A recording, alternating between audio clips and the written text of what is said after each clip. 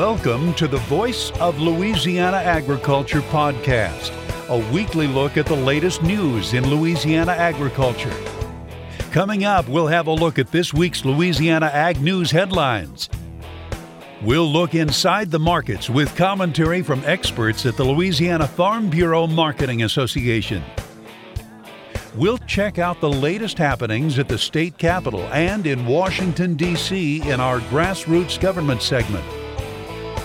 And we'll hear from one of you as we take you to the fields and pastures of the Bayou State and find out the latest in crop and cattle conditions. All of this and more coming up on this week's podcast. Now, here's the host of the Voice of Louisiana Agriculture podcast, Carrie Martin.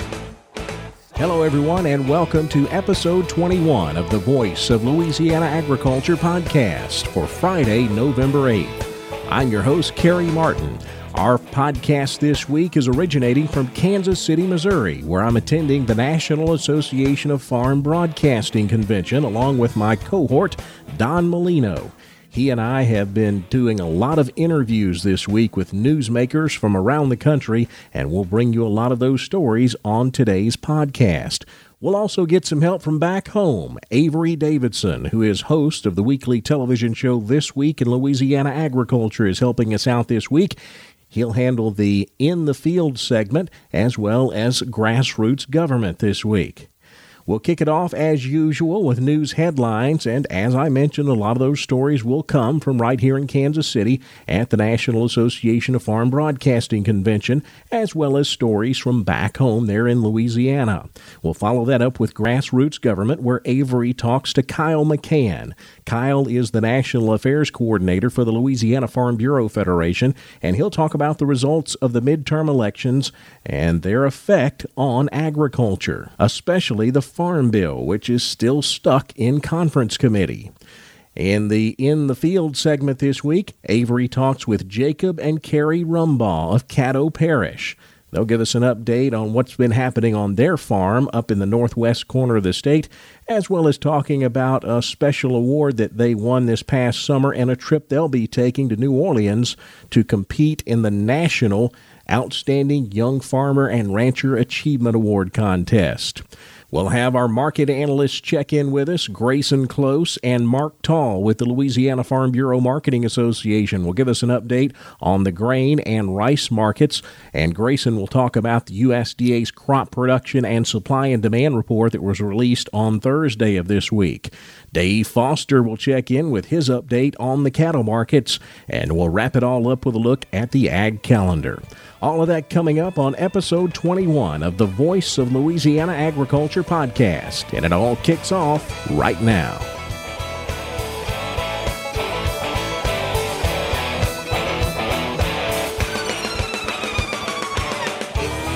Here's a look at the latest news headlines in Louisiana agriculture on the Voice of Louisiana Agriculture podcast.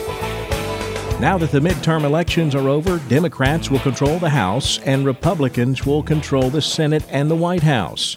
Here in Kansas City, we spoke with Don Parish. He's a senior director of congressional relations for the American Farm Bureau Federation, and he says they're ready to deal with divided government. We've got a House that are going to be controlled with very tight margins by the Democrats, and you've got a Senate that's controlled by the Republicans. Obviously, Mr. Trump still remains president. You know, it's going to be an interesting time. I think if we get anything done, they're going to have to figure out how to work together. If they don't, then we have gridlock. That's, hopefully we move beyond gridlock and figure out how to work with one another. But, we'll wait and see how that comes out. We'll have more on the results of the midterm elections from a Louisiana perspective coming up in our Grassroots Government segment when Avery Davidson talks with Kyle McCann of the Louisiana Farm Bureau Federation. During our conversation with Don Parish of the American Farm Bureau Federation, we asked him about water issues, specifically WOTUS, the controversial Waters of the U.S. rule that's currently held up in the courts. Parish says that Farm Bureau has been fighting water issues for American farmers for years and will continue to do so as long as it's necessary. We want farmers to be able to recognize when they drive out across their farm what's regulated and what's not in terms of the Clean Water Act. I think that's important, but the flip side of that is farmers are for clean water too. It's on our farms, it's on our land. We want a clean, healthy environment. So, right now we've got kind of three things going on in the area of the Clean Water Act. We have some litigation over a rule that the Obama administration finalized back in 2015. We believe that rule is illegal, and we're hopeful the courts are going to come back with decisions to find it illegal right after the first of this year.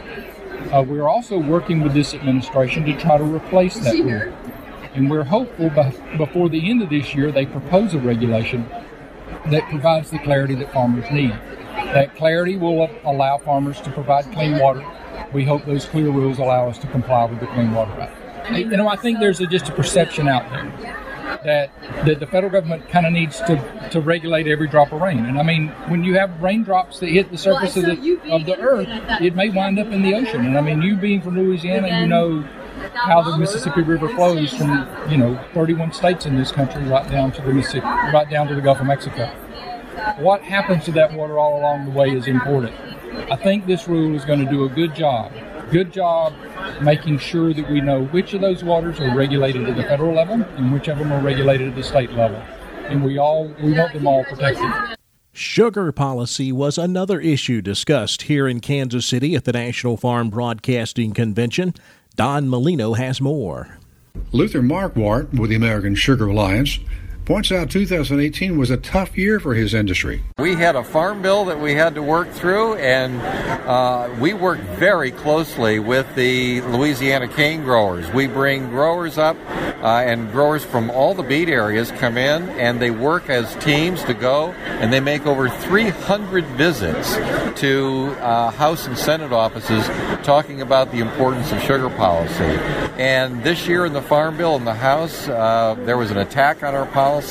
We won by 141 votes, and that strong showing showed the Senate that they didn't even need to vote on a sugar attack on sugar policy. So we feel very good about that. We need to get that bill done now, and we think that will get done this year. There's no reason for the Republicans to push it to next year, and the Democrats want it done too, so we think we get it done. And now we've got a divided Congress and White House. How's that going to affect things going forward, do you think? Well, look, I think on the trade issues, we came through the Mexico-Canada negotiations quite well. That's going to have to be dealt with next year, but I think that they will get that passed. But they're looking at other trade agreements with Japan and the Philippines and some in Europe and UK. So we've got a lot on the trade front that we're going to have to look at. We're the third largest importer of sugar in the world, and so we look at trade agreements from a defensive standpoint versus most of agriculture. It's an offensive strategy where you're looking for foreign markets to get into. But thus far, Trump administration understands the importance of a strong domestic sugar industry and the need to make sure that we push back and respond to the unfair foreign trade practices that other countries like India and Thailand and Brazil do to drive world market prices below cost of production. And sugar doesn't cost the government anything, does it? No. For the last 16 years, we've had no cost to the American taxpayer. Only 1 year was there a cost, and that's when Mexico subsidized and dumped sugar into this market, collapsing the market. But for the next 10 years going forward, with Mexico fixed, it won't cost the taxpayers any money. And from a consumer perspective, consumers are getting sugar in this country at 22% less than the average of what they would pay in other developed countries. So the consumer's getting a good deal, the taxpayer's getting a good deal, and the sugarcane farmers and sugar beet farmers have a safety net that they can operate in. At the 75th Annual National Association of Farm Broadcasting Convention, I'm Don Molino in Kansas City. Cotton and soybean harvest is now wrapping up in Louisiana. The latest Louisiana Crop Progress and Condition Report shows that cotton harvest is now 86% done, with soybean harvest sitting at 93% done. Sweet potato harvest is also on the downhill side, with 72% of the sweet potatoes now out of the ground. Sugarcane farmers are making very good progress in harvesting their crop. We're sitting at 31% completed. That's right on track with the 29% 5-year average. Sugarcane condition ratings are 14% excellent, 50% good, 32% fair, 4% poor to very poor. A new sweet potato variety is being tested in northeast Louisiana as farmers bring in the 2018 crop. LSU Ag Center sweet potato researcher Dr. Don Molino says this variety doesn't have a name yet, so he's calling it 1381. Do they have that extra flavor kick to them? Do they have that extra sheen and shine to the skin? And that's like where this 1381 comes in. It's got that curb appeal. It looks so nice. But there's a lot more to finding a new variety than just looks. So we've been looking at it for a number of years. It's always like, okay, have we looked at it enough? Have we seen it in enough places? Have we seen it where it's been in drought, in too much rain, too much, all the different environments you can throw at it. And then we have a feel for what it can and cannot do. Louisiana rice is headed to the Florida Panhandle to assist victims of Hurricane Michael. The Louisiana Farm Bureau Federation and the USA Rice Federation both got word that a volunteer group was headed to that region, and they were looking for donations of rice. Farmers' Rice Mill in Lake Charles stepped up and arranged for a pallet to be donated. Kennedy Rice Mill in Marouge did the same. The LSU School of Veterinary Medicine is receiving the largest donation in the history of the vet school. Herman and Connie Sung have pledged $10 million from their estate. The money will be used to care for injured and homeless animals, pay for scholarships, support oncology research, and fund forensic training to help veterinarians and law enforcement identify animal abuse. Most Louisiana cattlemen are busy putting hay in their barns for the winter. However, Matt Travis of Kentwood is taking hay out of the barn and shipping it to Georgia. That's because he's helping cattlemen who have been devastated by Hurricane Michael. Several weeks ago, Travis took a trip to Georgia to see the devastation firsthand. We've seen farms that their fences was tore up, trees down, houses gone. Most tractors didn't even have a window left in them. Come home and there were several more farmers said, what could we do? And we come up with the idea of the hay. I talked to one guy in Georgia, which is where this hay's going. His fences is gone, and all they have now, they're having to keep them basically pinned up. Some 2,000 cattle pinned up, and they're having to feed them feed, hay. Of course, it goes fast whenever you have to do that. No grazing. Several of Travis's neighbors have donated hay as well as free trucking. USDA released its latest crop production and supply and demand report on Thursday, and here's a look at how some of the Louisiana numbers came out. Overall, USDA left most of the production numbers unchanged in Louisiana. Corn for grain production is forecast at 76.5 million bushels. That's unchanged from their October forecast. Cotton production, 420,000 bales, again unchanged from their October numbers. Rice production, 30.4 million hundredweight, unchanged again from October. Sorghum production, 665,000 bushels. That's the same as they estimated last month. Soybean production, forecast at 65.5 million bushels, unchanged from October. That number, of course, is a little interesting with all the soybeans that we know were destroyed out in the field because of flooding conditions, so we'll just have to wait until their next report to see if there's some revision to that. About the only change that USDA really made in their forecast is in sugarcane production. Louisiana sugarcane production forecast at 15.4 million net tons. That is up 4% from the October forecast and up 5% from a year ago. Apples are a crop that's affected by tariffs and trade issues perhaps more than most other commodities. Don Molino learned more about that here in Kansas City.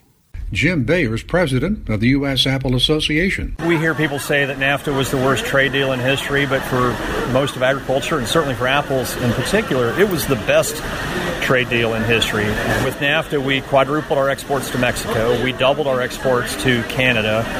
So we're glad that the Trump administration has negotiated a new trade agreement with Mexico and Canada. We're glad that that's done, but they need to take the next step and remove the steel and aluminum tariffs on Mexico and Canada, because until that happens, it won't matter. The new trade agreement will be pointless if we are still getting retaliated against. And here in the apple industry, we've got a big target on our back. We often find ourselves the target of retaliatory trade actions because our commodity is perishable, so we can't store it forever. So unlike your listeners in beautiful Louisiana, let's say rice, you don't want to store it for a year or more, but you could if you had to. With apples, you cannot do that under any conditions. So we make a really convenient target, and we'd like to see that all get settled so we can just get back to doing what U.S. agriculture does so well, and that's providing a great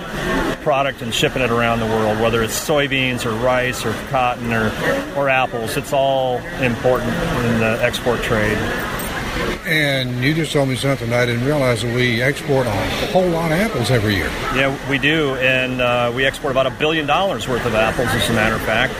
Our number one market is Mexico. Historically, our number two market was Canada, but India just passed them earlier this year, and they were accelerating like crazy in their purchases until the trade war started. So Mexico, India, Canada, and China, which is a new market for us. And when the president talks about competing with China and winning, the U.S. apple industry was competing and winning. We have full two-way access to both markets in both directions. And from May of 2015, when we got that market opened, until May of 2018, China grew from a market of 0 to a market of our number 5 largest export market. And importantly, they're buying the top quality varieties that you and I would see in the supermarket, and they're paying premium prices to get it. So that was a really bright spot on the horizon, a growing market, a high value, high quality market, and that's all at risk now because our tariffs into China are now 50%. And that market generally happens all with the Chinese New Year in January. So people would like to be making those sales now for shipment in December, in time to be there for the Chinese New Year. If we miss that market, we'll have missed it for a whole year. So we're really anxious to see this trade dispute get settled. We're kind of not sleeping so well at night these days. We know that agriculture is, the bounty of American agriculture. I think it's underappreciated how important it is to our U.S. balance of trade, no matter what the commodity is. And apples are just happy to be a part of that, and we like telling our story. So thanks for listening. Thanks for your interest. At the 75th Annual National Association of Farm Broadcasting Convention, I'm Don Molino in Kansas City. And I want to wrap up the news segment this week by congratulating my broadcast partner, my longtime friend, and my mentor, Don Molino. You just heard Don's report there on apples. You hear his reports on every episode here of the Voice of Louisiana Agriculture podcast. And for the past 30 years, you've been hearing Don on the radio in Louisiana, reporting agriculture news and market information to try to give you the information that you need to be a better producer of food and fiber. Don was awarded the National Association of Farm Broadcasting's Farm Broadcaster of the Year on Friday of this week. It is the highest award given in the farm broadcasting industry.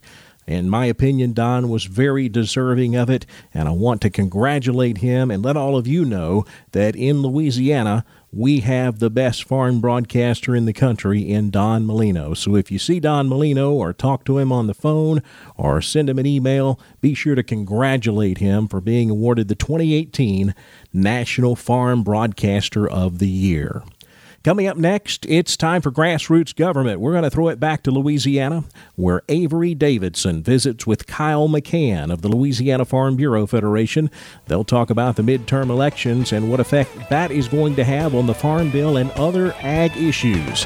That's coming up next on the Voice of Louisiana Agriculture podcast.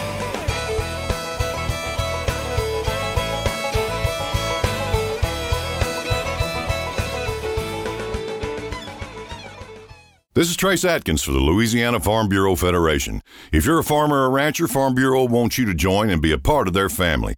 I grew up in Louisiana farm country, and I know all the hard work and sacrifice that you put into raising livestock, growing a crop, raising a family, and running a farm. Farm Bureau puts that same hard work and sacrifice into making life better for you and your family, so join today. The Louisiana Farm Bureau Federation, the voice of Louisiana agriculture.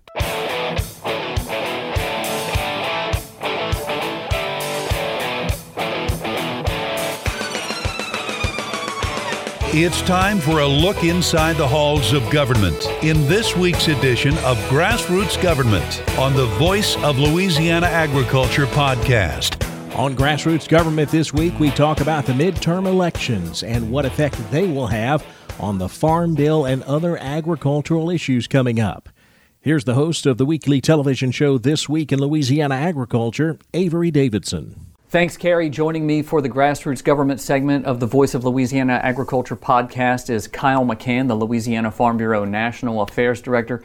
And Kyle, we are going to see a change of leadership in Congress and the House this coming year. How is that going to affect the Farm Bill during the lame duck session and moving forward?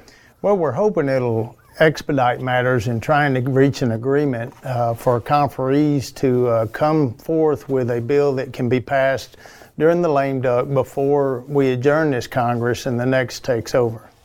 And you mentioned about trying to get this done in the lame duck session. What is that going to mean compromise-wise for the House or between the House and Senate versions since it is already in conference committee? Well, the number one stumbling block has been the work requirement on the food and nutrition programs. If you can't reach a compromise on that now, then it goes to the next Congress, which will be controlled by the Democrats, and they will see that leave. So you now have a more of I guess you could say, an opportunity to work together on the things that you do agree on. The things that you don't, particularly this item, is something that will have to be compromised on, or else you don't have as much say-so in the final outcome of this bill as you would next year. How important is it that we get something done as soon as possible, especially given low commodity prices, markets that are less than favorable, and disaster for our soybean farmers here in Louisiana? Right. It's extremely critical we get something done. Not only do our farmers need to know what kind of foundation of a program they'll have underneath them as they move forward, but so do the lending institutions, which will play a dramatic role in what gets planted and who's farming what next year. Secondly, it's very important in the political process because you'll start a new year with a new budget cycle. We're running a larger deficit. There'll be more of a push to cut. And who are you going to cut? And we would be up for reauthorization during that process. You would probably see additional attacks on payment limits, crop insurance things, as well as just payments overall. And you would face a much harsher environment again next year. So it's best to get it done now before we have to do new scoring through OMB about what kind of budget cuts will be necessary.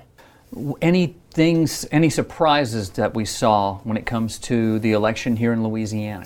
No surprises as far as Louisiana is concerned. Our congressional delegation was reelected in total.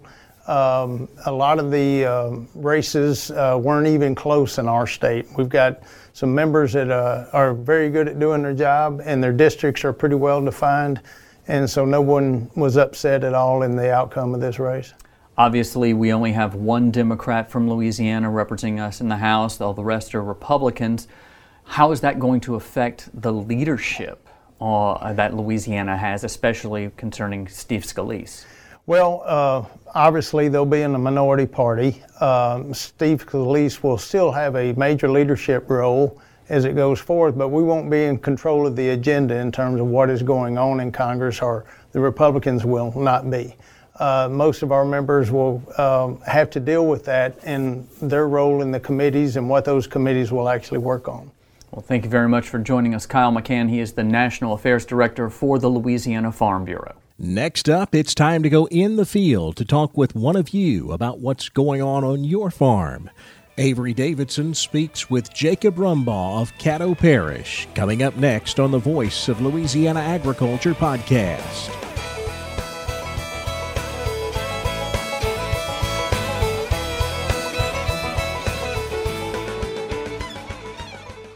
What comes out of the ground creates energy and has been a major contributor to Louisiana's economy for over 2 centuries?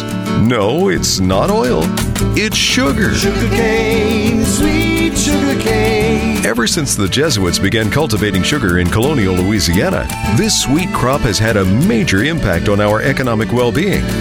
Each year, our sugarcane industry creates an economic boon of nearly $3 billion for the Bayou State.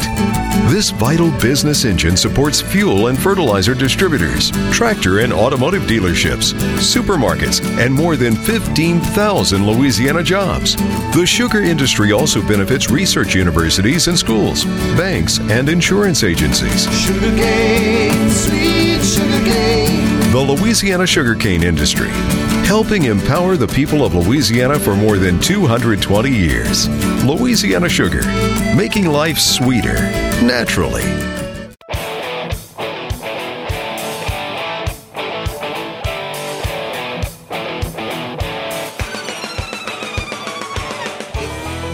We're taking you to the fields of Louisiana as we hear from one of you in the field on the Voice of Louisiana Agriculture podcast. We go in the field this week all the way up to Caddo Parish, way up in the northwest corner of Louisiana. Avery Davidson once again steps in to help us out as he speaks with Jacob Rumbaugh. Thanks, Carrie. We're going to head out into the field. On the phone with me is Jacob Rumbaugh. And Jacob, you and Carrie won a pretty prestigious award last June over there in New Orleans for the Louisiana Farm Bureau Federation Convention. That is correct. A very prestigious award. Yeah, the Young Farmers and Ranchers Achievement Award is one of those that is probably the pinnacle of any of the YFNR awards. Tell me a little bit about what that was like. We really didn't get terribly involved in agriculture, at least full time until later, really until I was 30 years old. So we were pretty late coming into Young Farm and Ranchers. But got involved pretty fast and really didn't know anything about the Achievement Award.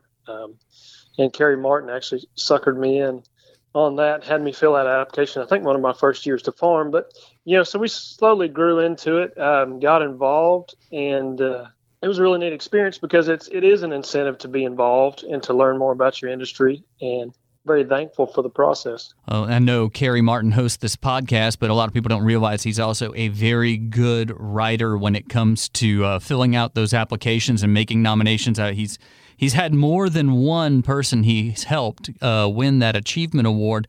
What was that application process like? A beating. It was a beating, but it's, it helps you evaluate. You do some research and you. One of the things they want you to show in this application is how far you've come. They'll ask you what your first year was like, how you've evolved, how you've grown, and it was a pretty cool process to see how far we have come. Since our first year in ag, and it was we enjoyed it. It's a long process though. It's a long application. Well, you won the truck from Louisiana. Now you're going on to the American Farm Bureau Centennial Convention in New Orleans to compete there. Might get another truck. Well, we hope so. Well, what advice would you have for someone who is considering entering the Achievement Award process? Well, the first thing is you do need to be involved. I mean, a lot of it is going to be, Farm Bureau involvement in your community. And, a lot of it will reward your involvement in Farm Bureau and your community. So I say, you really need to get your ducks in a row, become involved specifically in Farm Bureau, and keep good records of everything you've done. Well, talking about records, you guys have been having had a record drought, if you will, earlier this year because it was the first time in about, 8 years that y'all had a D3 drought in your part of the state. Now you guys are getting a lot of rain and it's getting cold up that way. What are your cattle like right now? Well, it just depends on the pasture. We've got some that look pretty good, and we've got some that look like they're starving to death. So it's been a year. We started off really slow. It was a really wet and cold spring. We actually ended up having 2 frosts on our corn this year, which is, I don't think it's happening forever. And the grass didn't really start growing until May for us. And then we have a drought And now we're washing away again. I want to say we've had close to 16 inches in September and October, and November is starting off the same way. And you also grow soybeans. You had 600 acres. Tell me a little bit about what that rain has done to your fields. Well, luckily, not having as many acres as other farmers, we hit it pretty hard and got most of it out. We didn't have too much damage. I know there's still a lot of beans in the field up in this area, and there's a lot of it that are going to be destroyed that will not be harvested. I think the other day they said they're around 60-70% damage right now in the field. So any beans still in the field are a total loss. The cotton guys that have cotton are battling that issue right now too. There's the majority of the cotton is still in the field in this area. So it's been an interesting fall. What's your crop been like? The beans were okay. We had, I would say, maybe average to slightly above average bean yields this year here, which was surprising with the drought we had.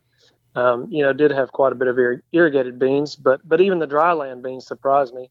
And corn was just the opposite. Our corn crop was probably the worst corn crop we've had in 15 years. Oh wow! You think that was the frost and? Yeah, it's a combination. It was the two frost early. It's just in a lot of sandy land, the corn just didn't want to grow. It was saturated, it was cold, and then we immediately go into a drought. So even the irrigated corn just really disappointed this year. I know you were putting up gates all day today. How much is this cold, wet weather hampering you right now in trying to do everything you need to do for your cattle and put away hay? Because I know y'all were really late cutting hay. Yeah, well, luckily we were able to buy most of our hay at the first cutting. Something we usually try to do. We not enough hours in a day for us to bale our own hay. But we did plant cover crop on all of our row crop ground, and we're going to graze the majority of it. And this wheat and clover and stuff we've planted is just not growing right now. We've got terrible stands, and we had so many cloudy days, and so soil is so saturated. But we're just not getting any growth right now, and I think we're going to be getting some yearlings in 2 days. Oh wow! Well, and it's muddy, and that really doesn't help. Turning cattle on your row crop ground when it's this muddy, but we'll see. We'll keep our fingers crossed and be optimistic for some drier weather soon.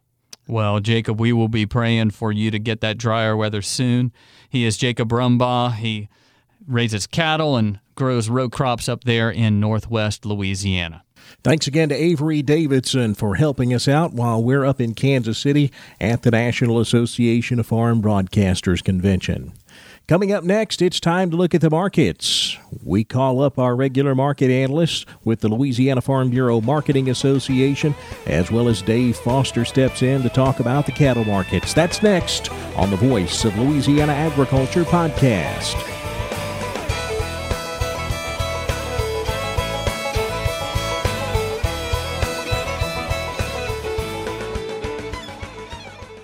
This is Trace Atkins for the Louisiana Farm Bureau Federation. Believe it or not, your food doesn't come from the grocery store. It just may have been grown on a farm right here in Louisiana. And those jeans you're wearing may have come from a Louisiana cotton farm. Louisiana's farmers and ranchers take pride in producing the food and fiber that we all use in our daily lives. So each time you sit down to a meal or get dressed for the day, thank a Louisiana farmer or rancher. The Louisiana Farm Bureau Federation, the voice of Louisiana agriculture.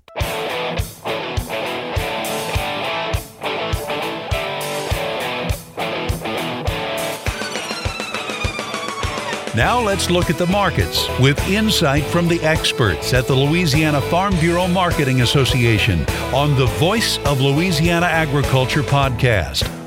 And to talk about the markets, we check in with Grayson Close. Grayson is a grain marketing specialist with the Louisiana Farm Bureau Marketing Association. Grayson, USDA released its latest crop production and supply and demand report on Thursday. Let's start with soybeans. Did you see anything in that report in the soybean numbers that surprised you? Yes, U.S. carryout coming way up to 955 million bushels for this year is what the USDA is projecting for the 18-19 crop. That is huge. That's pretty close to a corn number, really. And if you think about it, that means that exports are going down. Production is obviously up for this year, even though they did lower yield a little bit. Production is up, and that's driving those carryout numbers up. Grayson, when we look at the market's reaction, initially we saw double-digit losses in the soybean market, but as we neared the close, the market recovered, so it doesn't look like that, even though we have that big number, it didn't have a lot of effect on the market. No, the knee-jerk reaction was there. Like you stated, we came down as low as 13 cents, but we came back up to close within a penny or two of the open. So the market really just shrugging it off, and then we're going to looking forward to what China and Trump work out as far as a trade deal, and then we'll see the markets react to that, whether it's a favorable deal or not. What about the corn numbers in that report, Grayson? How did they look? Corn pretty much staying the same. Production down a little bit, and and demand down a little bit as well. But with the bigger production loss and demand loss, so that the carryout numbers did come down a little bit, not a whole lot. And so it's really, corn has actually been up most of the day, so it's not really corn favoring better in this report than soybeans did. Well, when we look at wheat, Grayson, I know we've got wheat going in the ground right now. Wheat has just been a crop that has really kind of fallen out of grace here in Louisiana. It doesn't look like the wheat market is really doing much to encourage any more acreage. Anything in the wheat numbers in the report that you noticed? No, wheat numbers pretty much stayed the same. The bad thing about wheat is it's grown 24/7, 365, meaning it's being grown somewhere in the world every day of the year in and year out. So even with lower numbers for us, we're overpriced in the world market, and it's kind of hard to compete when we're more expensive than everybody else. Grayson, I wanted to get an update from you. We've talked over the last several weeks about the soybean situation. Tell me what's going on with your customers out there as far as soybeans, trying to get these damaged beans marketed. What's the latest on that situation? It's been interesting. I was looking at the USDA report today showing Louisiana crop production, and they're saying that we've harvested 1.31 million acres of beans. And if I remember correctly, we planted 1.34. I'm pretty sure there was a lot more beans left in the field or plowed under than 30,000 acres. So that's kind of an interesting number to me that stands out. As far as damage is concerned, it's still there. We're still dealing with it, and it may be February or March before we can really get chewed through it and make room for better stuff or more damaged stuff at these elevators and get back to somewhat of a normal market circumstances. Grayson Close with the Louisiana Farm Bureau Marketing Association. Thanks a lot, my friend.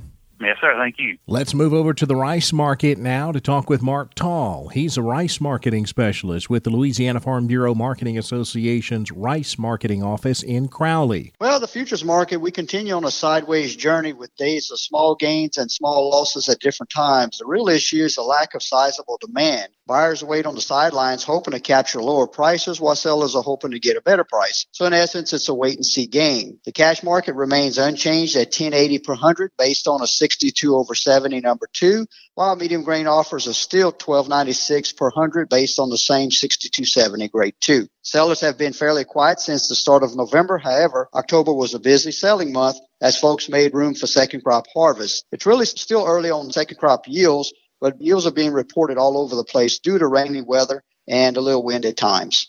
Rice marketer Mark Tall. Now let's switch gears and look at the cattle markets. Dave Foster is a former cattle market reporter here in Louisiana and currently CEO of Cattle Producers of Louisiana. Dave, are things going all right for you today?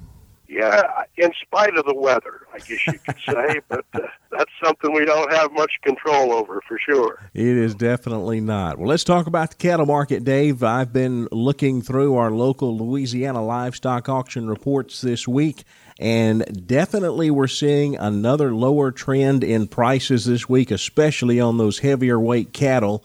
Some of those 6 to 7 weight cattle now dropping down below $1 a pound, so they're getting hit, as we've been talking about all fall. Yeah, the problem with that, of course, is that as we've talked in the past, Kerry, what we're in right now, we're in the market of all the rest of the country are selling their calf crop, And so we're competing with cattle out of Virginia. We're competing with cattle out of the mountain states that are weaning those heavier calves from 6 to 750 pounds. And so there's just a slug of them on the market. And so they're able to get them closer than we are. So the trucking's cheaper and that sort of thing. So we're that's kind of what we're experiencing there. And then I was really kind of hoping that our lighter weight calves, those calves that weigh less than 600 pounds, would still be an item in demand for the wheat pasture people, and to a degree they are. I see that they're dropping down, and they're really pretty bullish on these 3 and 4 50 weight cattle, maybe up to that light 5 weight. But once you get over that, then we see a little bit of price pressure on those. But there again, hopefully our people, the majority of them have gotten sold their calves. But when I say that, I look at the receipts at these auctions in November, and they're still running. The bigger sales are still running 1,000+ cattle. So that's a situation that we have to deal with. Dave, another thing you and I have talked about for the last several months is the slaughter cow market. It does not seem to be getting any better either. It is absolutely horrendous. I mean, I know, and we've talked about making sure that you don't be selling these open cows and cows after you wean your calves and print check, and you've got a handful of these cows. Well, that may be all right, but when you've got a good number, 20+ cows, and you're going to get rid of them, and you're talking about this November time period, it isn't the best time in the world to be selling these killing cows.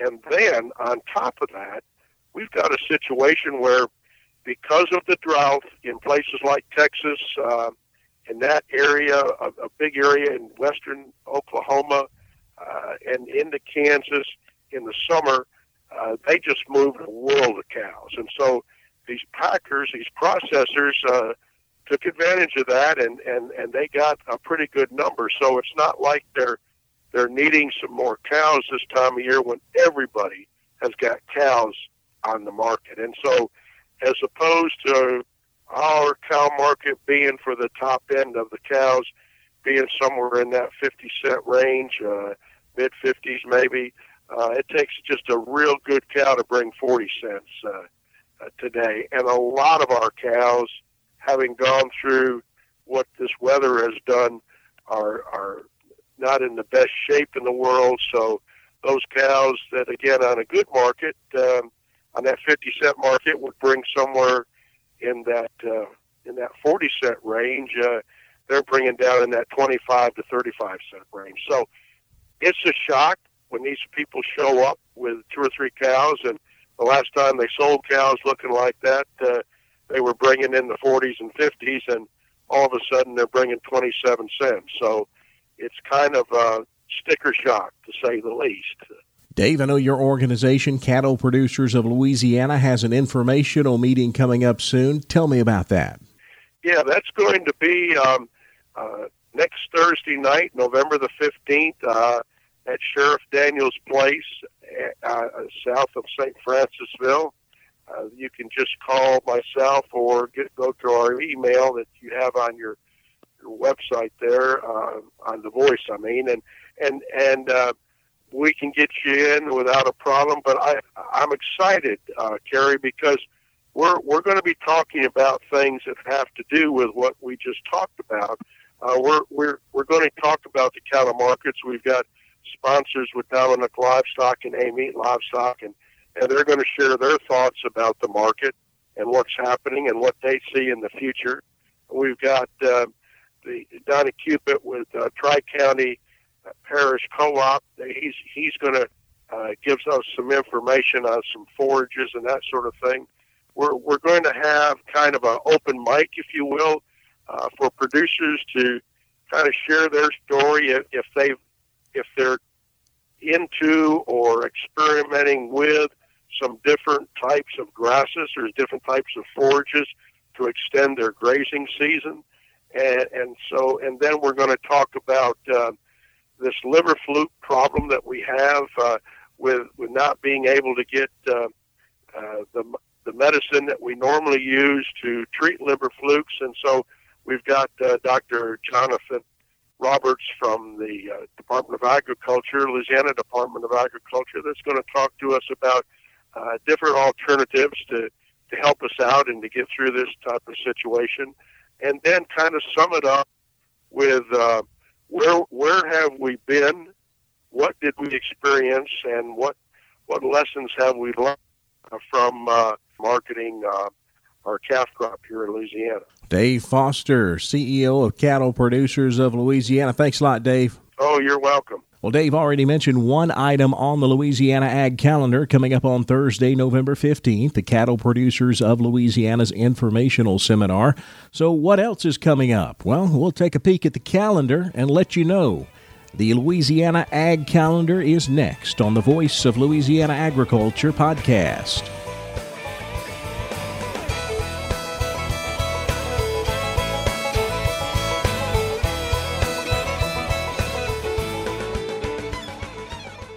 This is Trace Atkins for Louisiana Farm Bureau Federation. You know, your Louisiana Farm Bureau membership gives you access to the best insurance on the planet, but it can also save you hundreds when you buy a car. On vacation, your Louisiana Farm Bureau membership gets you discounts on hotels and rental cars, and it makes you part of a group that's 143,000 families strong. So go to lafarmbureau.org or call your Parish Farm Bureau office to become a member. The Louisiana Farm Bureau Federation, the voice of Louisiana agriculture.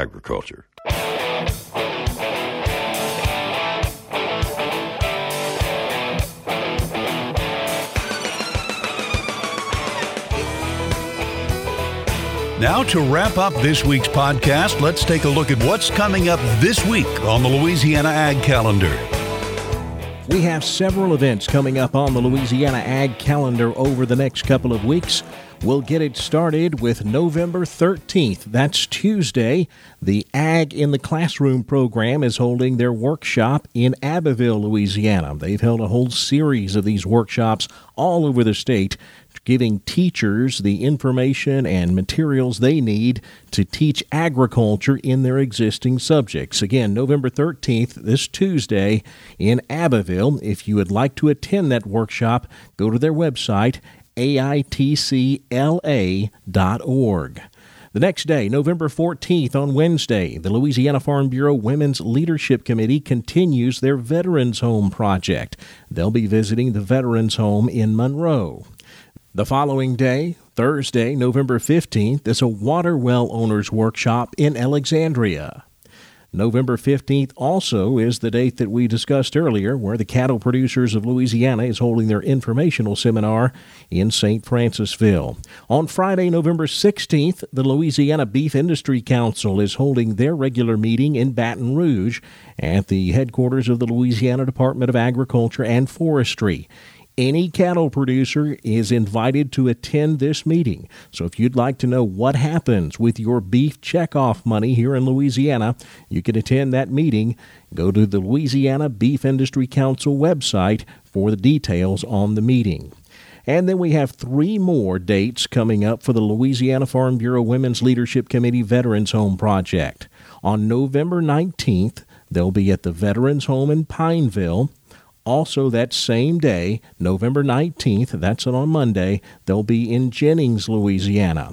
Then on Saturday, November 24th, they're holding the same project at the Veterans Home in Bossier City, Louisiana. So the Women's Leadership Committee has been very busy this fall, visiting every single veterans home in the state of Louisiana and giving them gifts and things that they need to get through the holidays. A great community service project for that group. Well, that is a look at the Ag Calendar, and that wraps up episode 21 of the Voice of Louisiana Agriculture podcast.